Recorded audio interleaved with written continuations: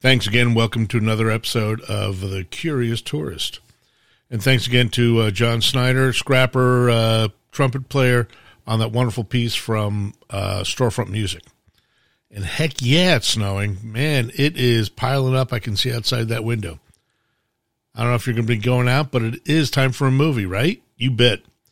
Now, here's another way to do it, as opposed to trudging out and going to a local theater. Get that Museum of Modern Art membership.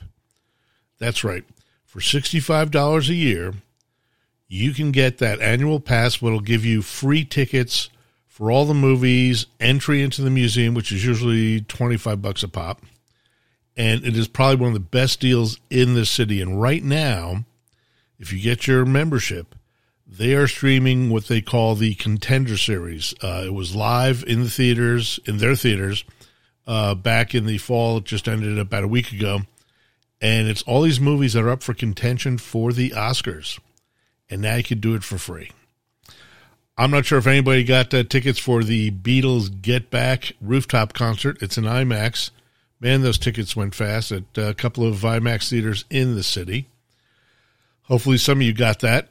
And coming up, let's talk about what's coming up.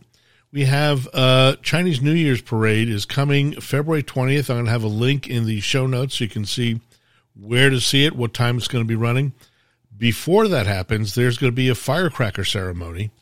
That's going to happen on February 1st, on Tuesday, from 11 a.m. to 3:30 p.m.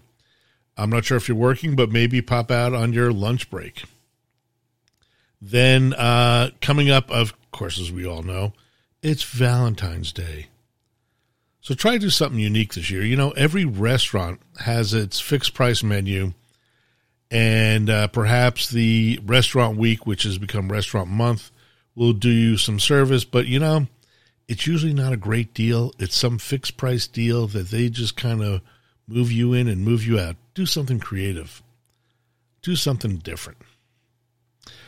And over in the galleries, we have Jennifer Packer, an amazing painter who's now at the Whitney, which you should go on down. And obviously, after you go to the Whitney, a good idea is to take a walk on the High Line, get some great views. I'm not sure if you still want to go into the Little Island, which is this little tiny island that got a ton of buzz last summer. And then over at the Guggenheim, I did get over to see the Gillian Waring exhibit, which is pretty incredible. There's 3 floors of it in the museum. Definitely worth your time to check out. And all I can say is looking inward was never so defined.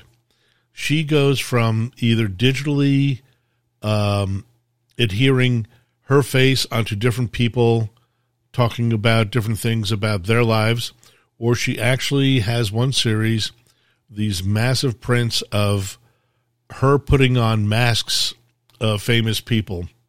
And they're the silicone masks. It's a little creepy.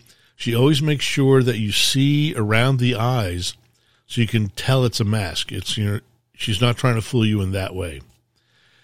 Anyway, that's all we have for right now. If we have some other great ideas coming up for Valentine's Day, we will let you know.